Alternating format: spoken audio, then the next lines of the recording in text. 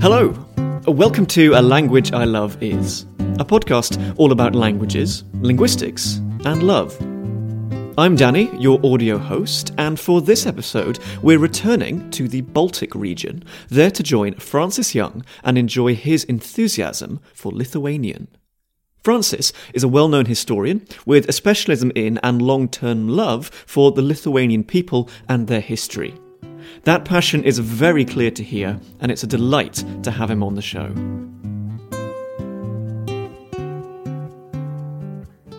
Dr. Francis Young will be known to many people online and in the real world as a historian of religion and belief. He is a fellow of the Royal Historical Society, and among his many talents and many areas of expertise, he has a particular focus on the Baltic region of Europe, in terms of its languages, its religions, its cultures, and its complicated history. So I think we've got a lot that we can explore and dive into today. Francis, how are you? How are you doing today?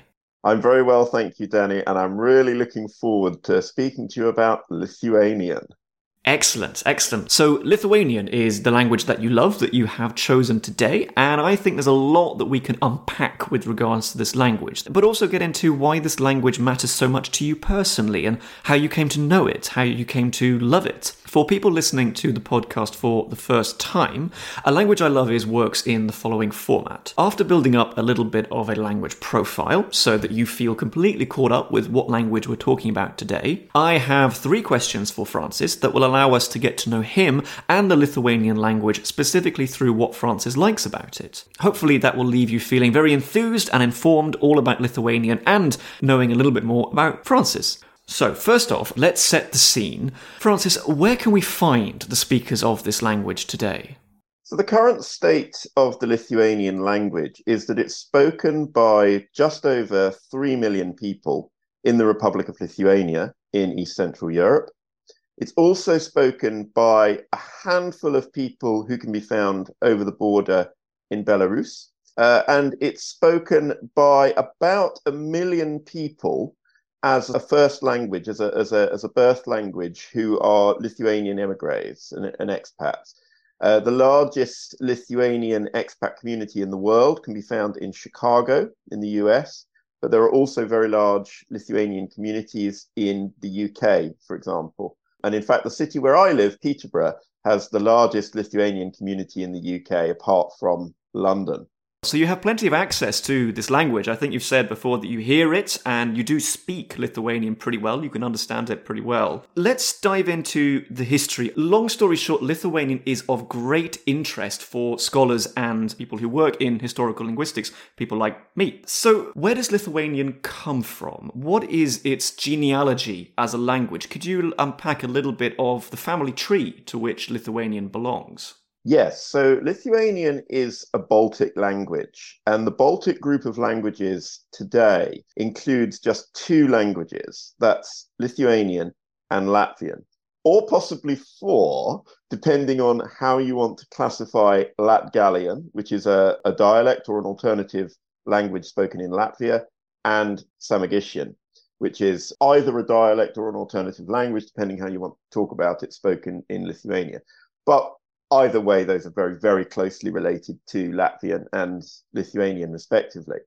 But generally speaking, it's said to be those 2 languages. But they are the remnants of what was once a much larger language group. So around about 4,000 years ago, most linguists would say that Baltic and Slavic, or Proto-Baltic and Proto-Slavic, went their own ways. It's generally agreed now that Baltic and Slavic are related, but certainly quite distantly related. So this was something that happens during that great steppe migration of the Yamnaya people, or whoever it was, who was coming out of the Pontic steppe, bringing those Indo-European languages, both East and West. And the Baltic languages split off pretty early on. They are very much in the Indo-European mainstream, I would say.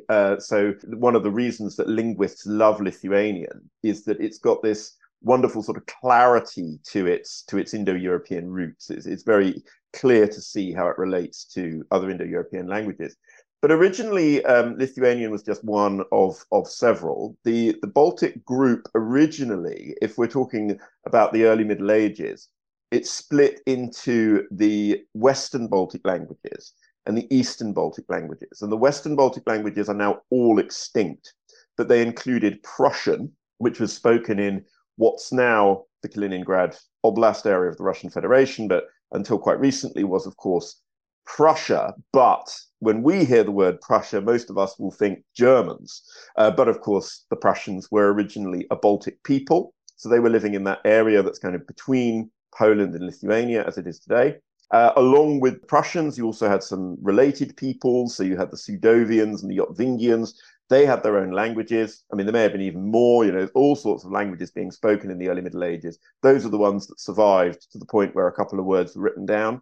And then you've got all the East Baltic languages. So both Latvian and Lithuanian are East Baltic languages, but there were also languages like Selonian and Galindian, which are now entirely extinct. Galindian was spoken very, very far to the east compared to where Lithuanian is spoken today. So it was spoken in what's now Belarus, Russia. And in fact, the evidence of place names, and particularly of hydronymy, so place names related to bodies of water, is that it was spoken almost up to Moscow, where Moscow is today. And it may well be, in fact, that the Balts were a bit further to the east than they are today in antiquity, but then moved to the coastal area round about the end of antiquity, that migrations period. That's a possibility. We don't know it for certain.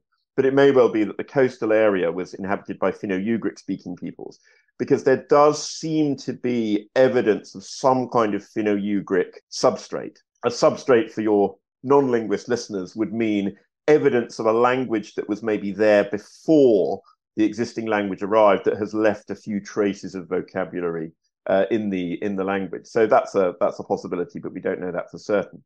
But yes, today it's confined just to Lithuania, and then you've got the other Baltic language up in Latvia.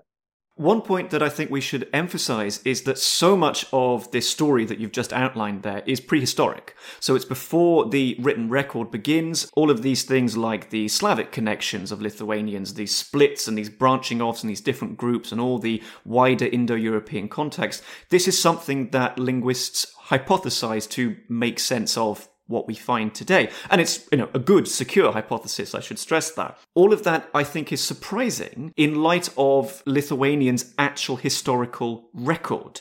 Unlike other Indo-European languages, things like Hittite or Sanskrit, where we have documents going back for millennia, Lithuanian is a pretty late arrival into the historical record. So what would you say, in terms of strictly the documented evidence, what's it like, and when do we first start to see examples of the Lithuanian language? So we have a couple of words written down in Lithuanian in the Middle Ages. During this period, Lithuania is at war with a group of Catholic crusading monks known as the Teutonic Knights. And the Teutonic Knights occupy the area which is later Prussia. So they essentially occupy the Prussians. And you've got another group of crusading knights who are to the north in what's now Latvia and Estonia. And these knights write down chronicles and write down a few bits of information about the Lithuanians, but frustratingly little. And because they are enemies, they're not necessarily people whose language you would really want to know or need to know. And so it's not until long after Lithuania is converted to Christianity, which happens very late. In fact, Lithuania is the last nation to convert to Christianity in Europe in 1387. And so because the conversion happens very late, and Christianity is often associated with books, literature, writing, Lithuanian is a very late arrival on the scene of European languages in terms of the attestation of that language in written sources. And in fact, the first extended writing that we have in Lithuanian are some psalm translations in about 1503. Then in 1547, we get the publication of the first Lithuanian book.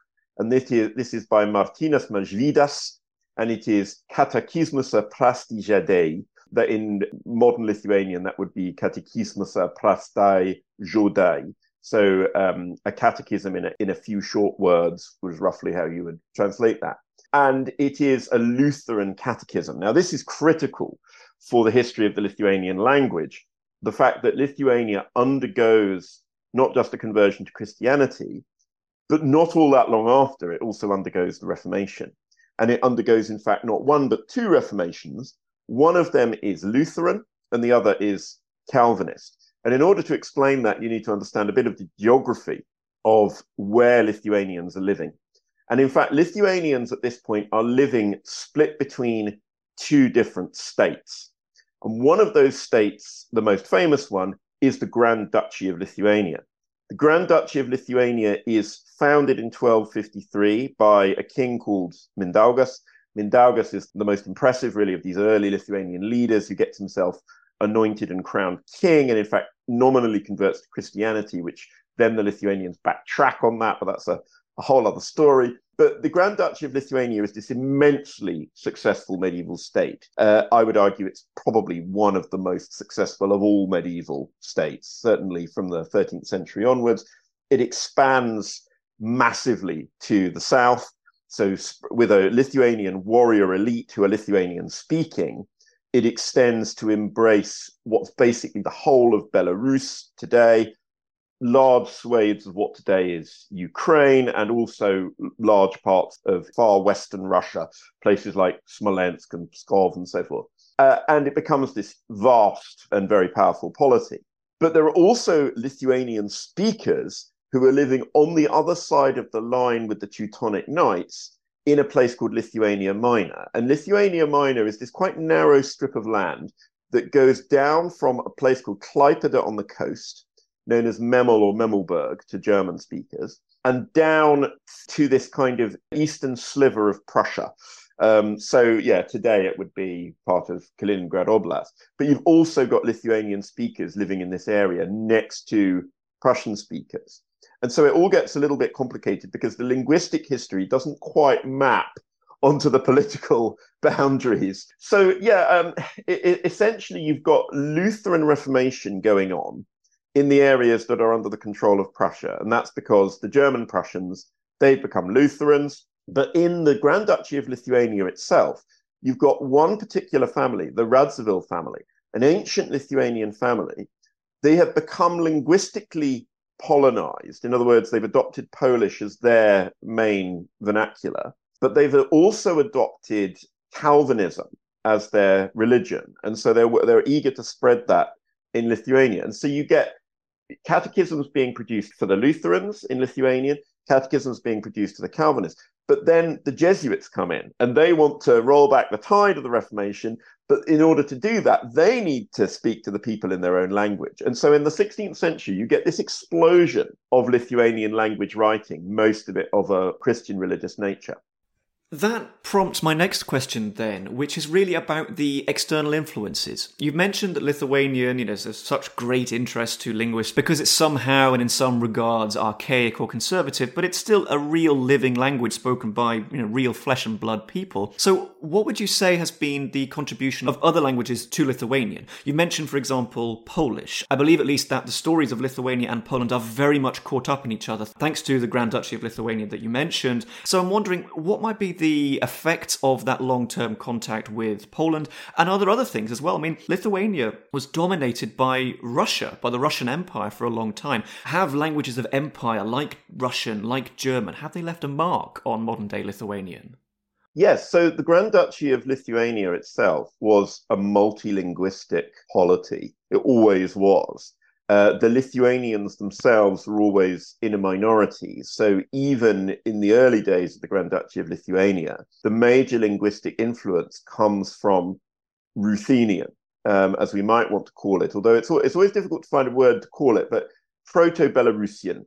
So we could call it that, we could call it Ruthenian, we could call it the Rus language, but it is essentially the East Slavic language that precedes what's now modern Belarusian and Russian, and indeed Ukrainian.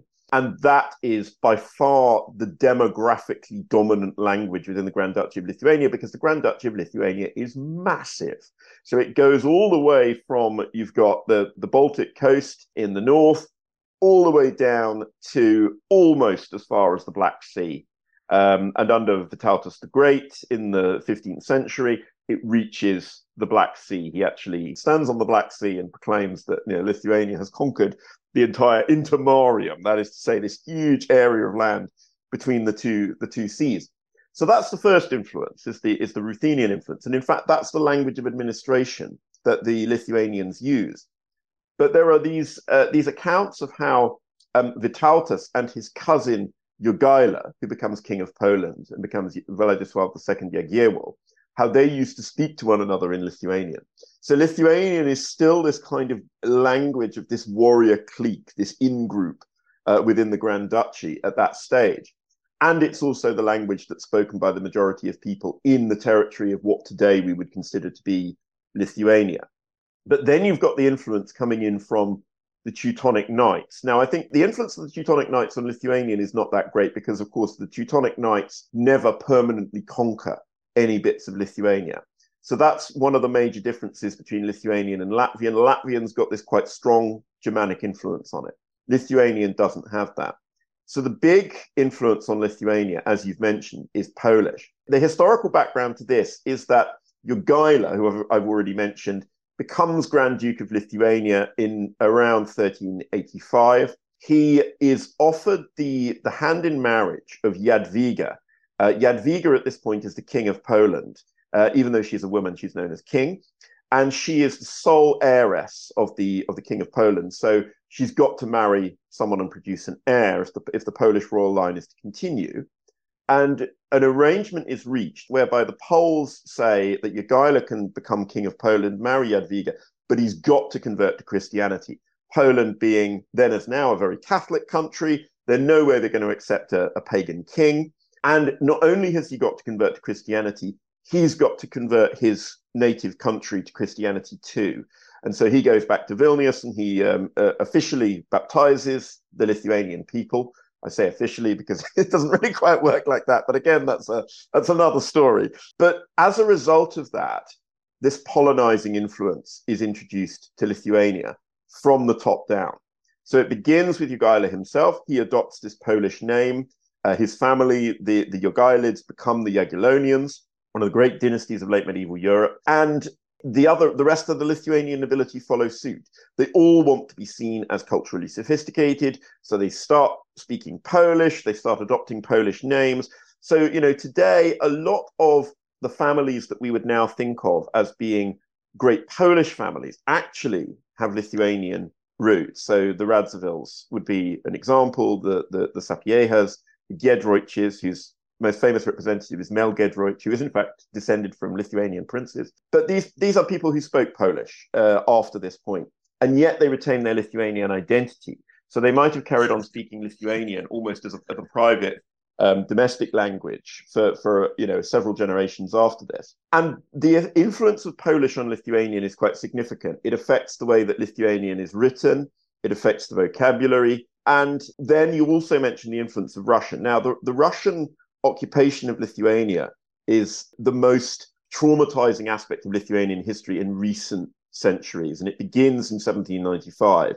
That's when the Grand Duchy of Lithuania is basically divided up between powers, and Russia takes most of it, and Lithuania is incorporated into the Russian Empire. That continues until after the First World War in 1918, when Lithuania finally manages to break free from the Russian Empire for a brief period, until 1940, when the Soviet Union invades and occupies Lithuania until 1991. So the influence of that is vast. It's a history of oppression and marginalization and attempts to stamp out the Lithuanian language, attempts to Russify Lithuania. And these things are still very, very raw in contemporary Lithuanian culture. So yeah, what I'd say about that is that the Russians were essentially unsuccessful. So while there is a small Russian-speaking minority in Lithuania, it's quite a small minority compared to Latvia and Estonia, for example, which have rather larger Russian-speaking minorities. So yeah, those would be some of the major influences.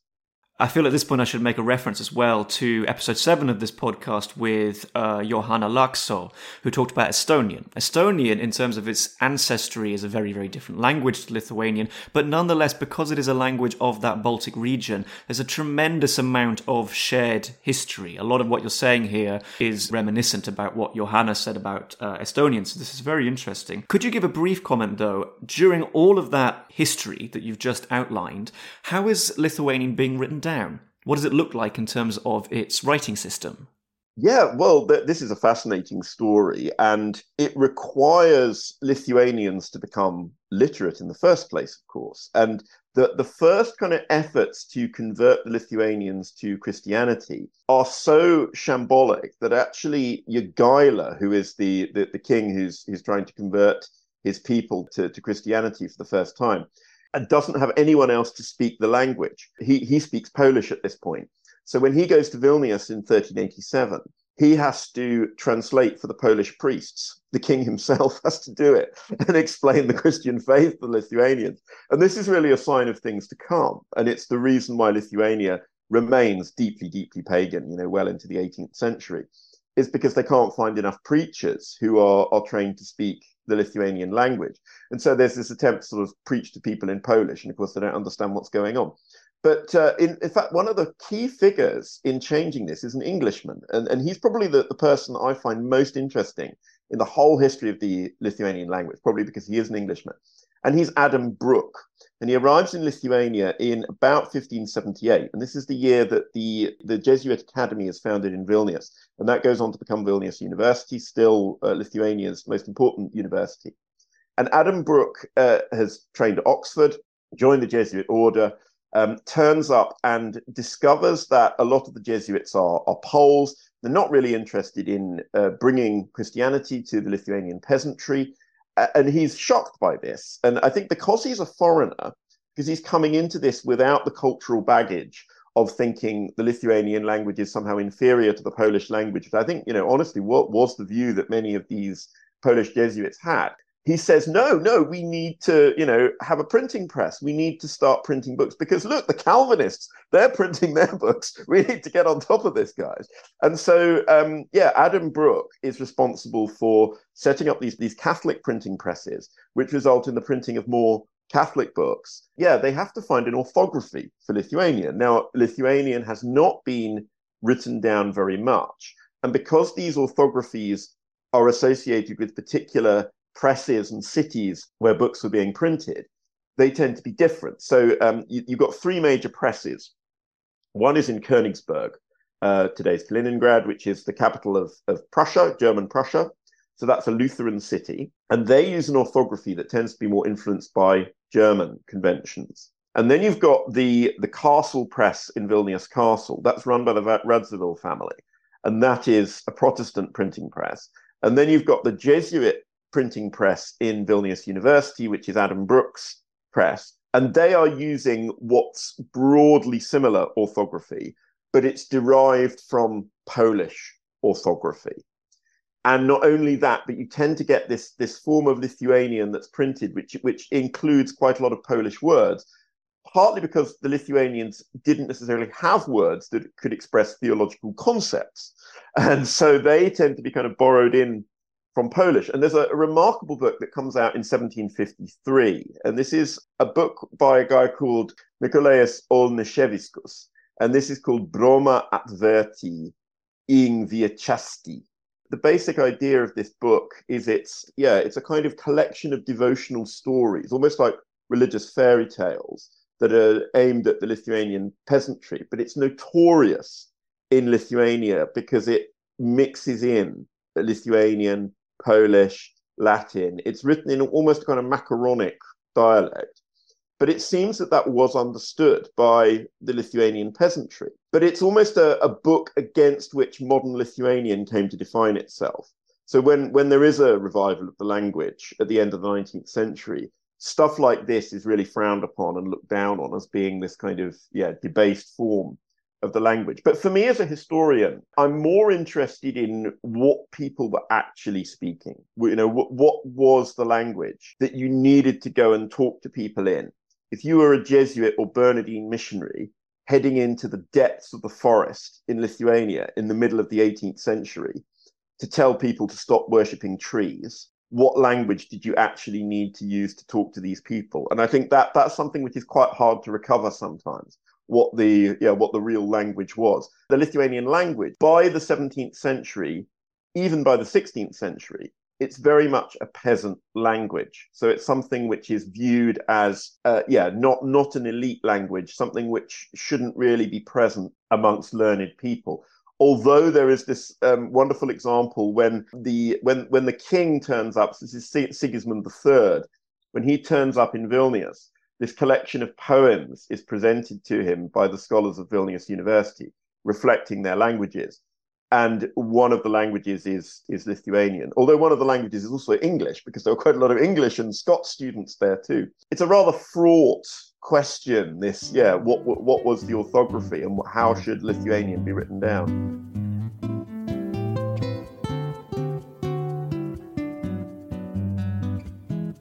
So, for the first of my 3 questions that make up the format of this whole podcast, I'd like to explore, Francis, what the Lithuanian language means to you.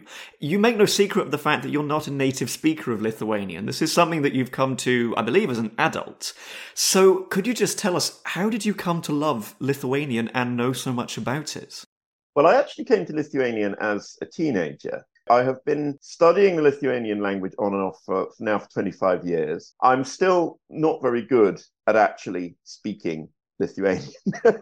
I would say that my reading ability is much better than my speaking ability, and even there, it's a very challenging language. But it's a language that fascinates me, obviously, because of the area that I work on. Originally, it was because there was a Lithuanian student in my school, so I was introduced to the Lithuanian language then. And I also, at one point, I belonged to a religious community where a lot of the members were Lithuanian. And so I kept coming into contact with Lithuanians. And wherever I went, I seemed to meet Lithuanians. And this was before Lithuania joined the European Union. So there weren't that many Lithuanians in Britain at that time. But I went to Lithuania. I spent some time there when I was at university, and it became very important to me. Thereafter, there were periods when I kind of didn't have so much interest in it. But I think I really came back to Lithuanian when I started to get really interested as a historian in questions about the late survival of paganism in various corners of Europe. And that's a perennial theme of my scholarship, if anybody knows my books. I suppose I came to the realization, this would be in the late 2010s, that I was kind of uniquely placed to bring this history to a wider audience because of my knowledge of the Lithuanian language, which might not have been a very great knowledge, but something which I find about languages is that it goes a long way to have a little knowledge which takes away the fear that comes with a completely unknown language. And I understand what that is. Whenever I encounter anything in Estonian, I feel like this. There are certain languages which are just terrifying to the uninitiated. And because I'd had this kind of initiation into Lithuanian, it was something where I felt, I could pick it up again without too much difficulty.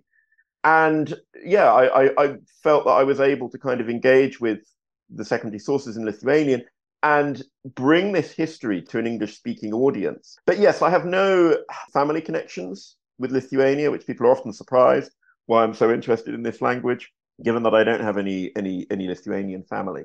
But I just find it an absolutely fascinating language, a beautiful language, and a language that has a great deal of depth. And also, to me as a Latinist, because I am a translator of early modern and medieval Latin, it has a certain appeal as an inflected language with a complex grammar, which I think, certainly when I first encountered Lithuanian, I was very, very into my Latin and my Greek. And it really appealed to me that, for example, you can write hexameters in Lithuanian. It's one of the languages that you can write hexameters in. So, those are some of the reasons why I love Lithuanian. Just one more question about your personal experience with Lithuanian. We've touched on already that Lithuanian has this kind of special prestige, this aura among historical linguists for its many archaisms, right? Which are the product of its Indo-European background. So, for example, the word for a son, a male child is a sunus, daughter is dukra, a tooth is a dantis. These are recognizable if you know what you're looking for. I'm just wondering, in the process of learning Lithuanian, were these connections as a native English speaker useful? I wouldn't say that they were particularly useful for me as a native English speaker, but I think as a Latinist and as someone who had studied Greek, it was very obvious to me that we were dealing with an almost stereotypically Indo-European language in the sense that when you look at Lithuanian, it does seem to have this kind of purely Indo-European origins, although that's partly an illusion because there are words in there which are arguably from a Finno-Ugric substrate. There are borrowings from East Slavic. I mean, a very obvious one would be the word kniga, a word that comes in from Ruthenian because books are only being written down by people who are writing in East Slavic. So, it makes sense. And, there are these borrowings, but broadly speaking, it's very, very recognizable. And you can recognize connections with Latin, with Greek, with Welsh, with Irish, not so much with the Germanic languages and with English. So I think that, English is probably less helpful. And I think it's these languages which, I hesitate to use the word conservative because I know it's controversial among linguists to say this, but I think, the connections that you see with Latin, I find particularly interesting.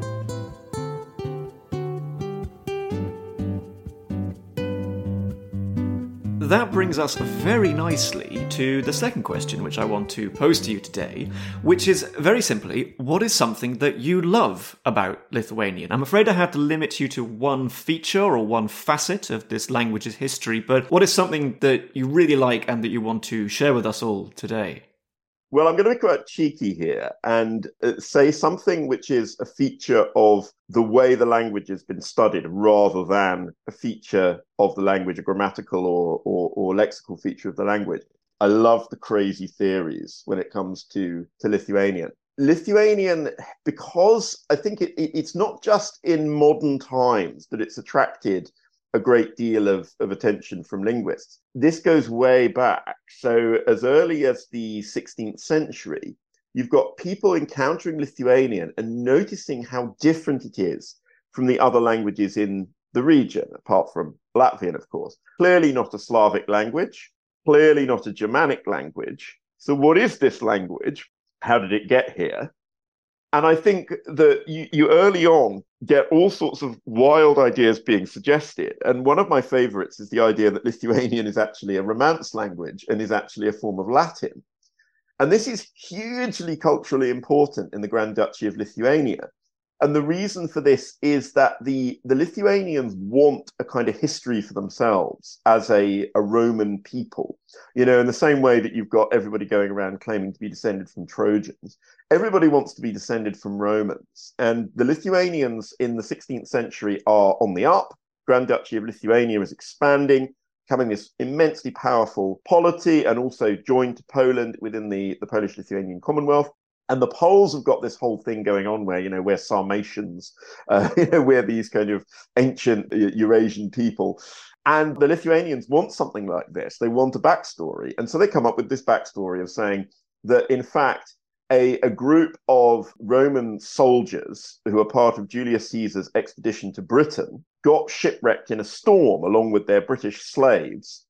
And that Lithuanian developed as a combination of Latin, British, so like Proto-Welsh, and the language of the Goths that was being spoken in the Baltic region at the time, and all this got mixed together, and that in fact Lithuania came from Litalia, Italia, and eventually became corrupted to Lithuania. And this becomes massively important as a theory to the point that Lithuanians literally believe for centuries that Latin is the classical form of Lithuanian, and therefore they should revive Latin as the spoken language of Lithuania and should write the Latin language as their literary language. And it's not until the late 18th century that Lithuanians move away from this idea. So that's a crazy theory, but there's also other crazy theories. So a guy called Jan Potocki, famous Polish writer, He suggests in the early 19th century that Lithuanian is Celtic. Now, this is not completely without classical authority, because Tacitus had said in the Annals that the language that's spoken by the Aestii, who are these Baltic people on the eastern side of the Baltic,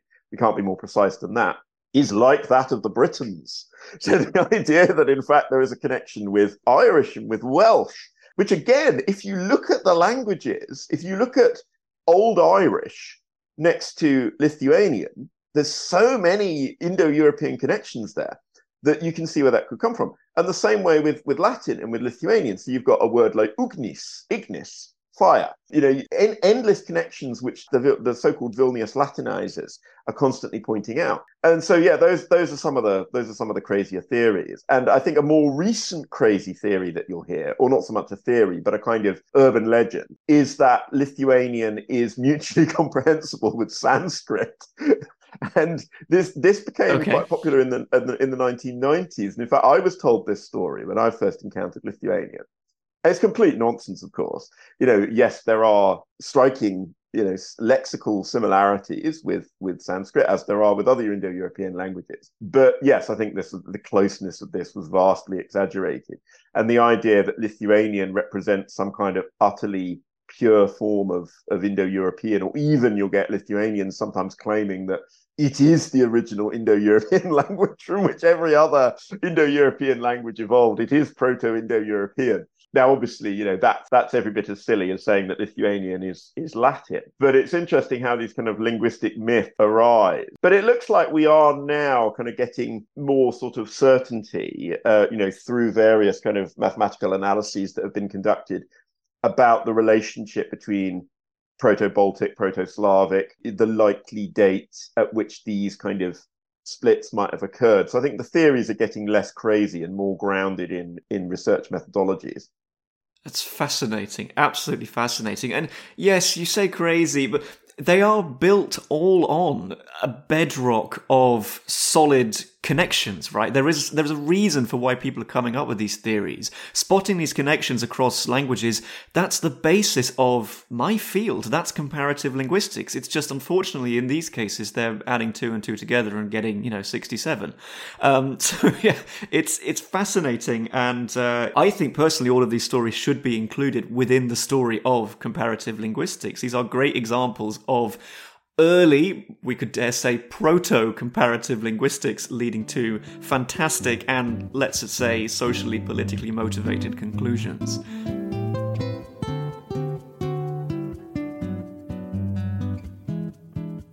Well, on that note, concerning early attempts to make sense of the Lithuanian language and where it comes from, I have to unfortunately move you on to the third and final question of the whole show, which is, what is something that you would like the audience listening to know about when it comes to Lithuanian? Well, I think what I'd like people to understand who have no awareness of the Lithuanian language and Lithuania is that it might seem that the Lithuanian language is a tiny and insignificant European language of a very small country, but it has this extraordinary history that extends well beyond the bounds of what is today Lithuania. It's a hugely important language to the whole region of East Central Europe. When you consider that you've got the Jagiellonian dynasty, who are this Lithuanian-speaking dynasty of the Grand Dukes of Lithuania, who end up not only ruling Poland, but also Croatia and Hungary, and governing this vast territory. So yeah, it's got this hugely important history. And I think also for people to be aware that Lithuanian is very much a kind of trophy language amongst linguists. It's one that most linguists with an interest in Indo-European languages will want to know some Lithuanian. And that's less to do with the historical significance of the Grand Duchy of Lithuania or anything like that, but more to do with the prestige that's attached to Lithuanian as this supposedly very conservative and highly inflected Indo-European language. And I think that it is one of the kind of type languages of the Indo-European supergroup, in the sense that if you want to understand Indo-European, there are certain languages that you're going to select from each one of the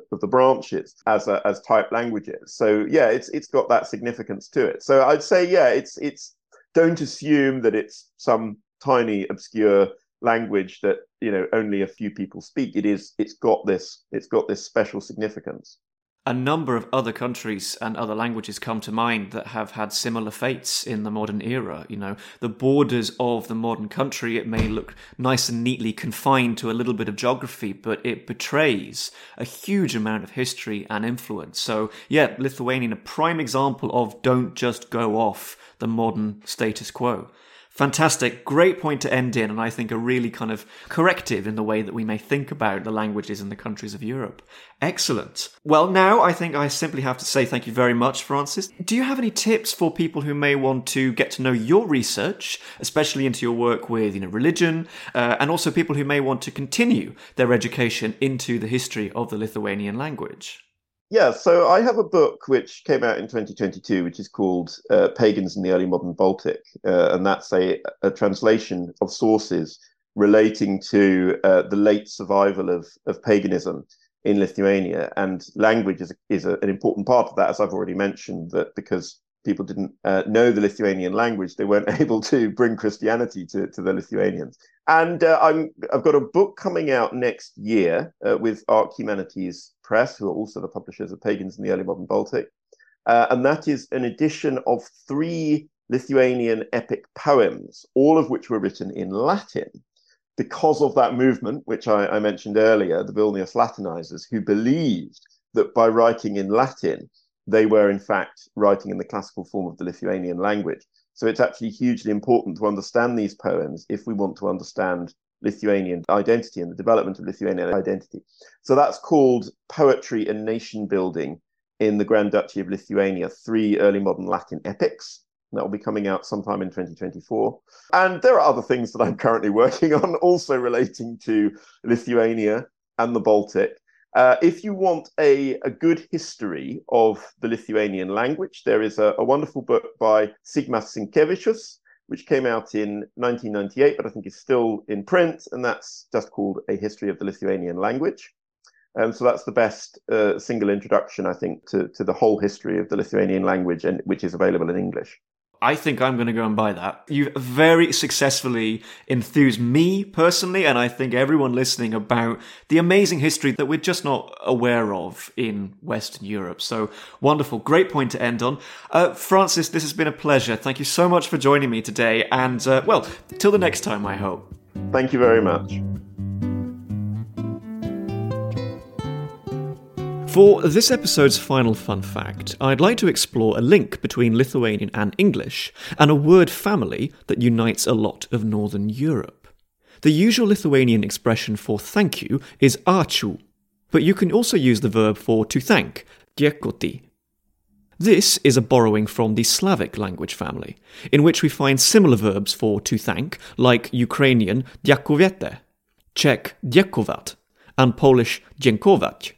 That nasal sound in the first syllable of the Polish word hints at their common origin in the Old High German verb dankon, hence modern German danken and dankeschön. Not too surprisingly, the German is related to English's own word, thank. Sound changes may have obscured the connections between English and Lithuanian, but all these languages are united in thanking. That's everything for another episode of A Language I Love Is. If you've enjoyed this episode, please give the show a rating and recommend it widely to share the linguistic love. Thanks must go to my guest today, Francis, and to you, dear listener, for listening. Till the next time then, bye-bye.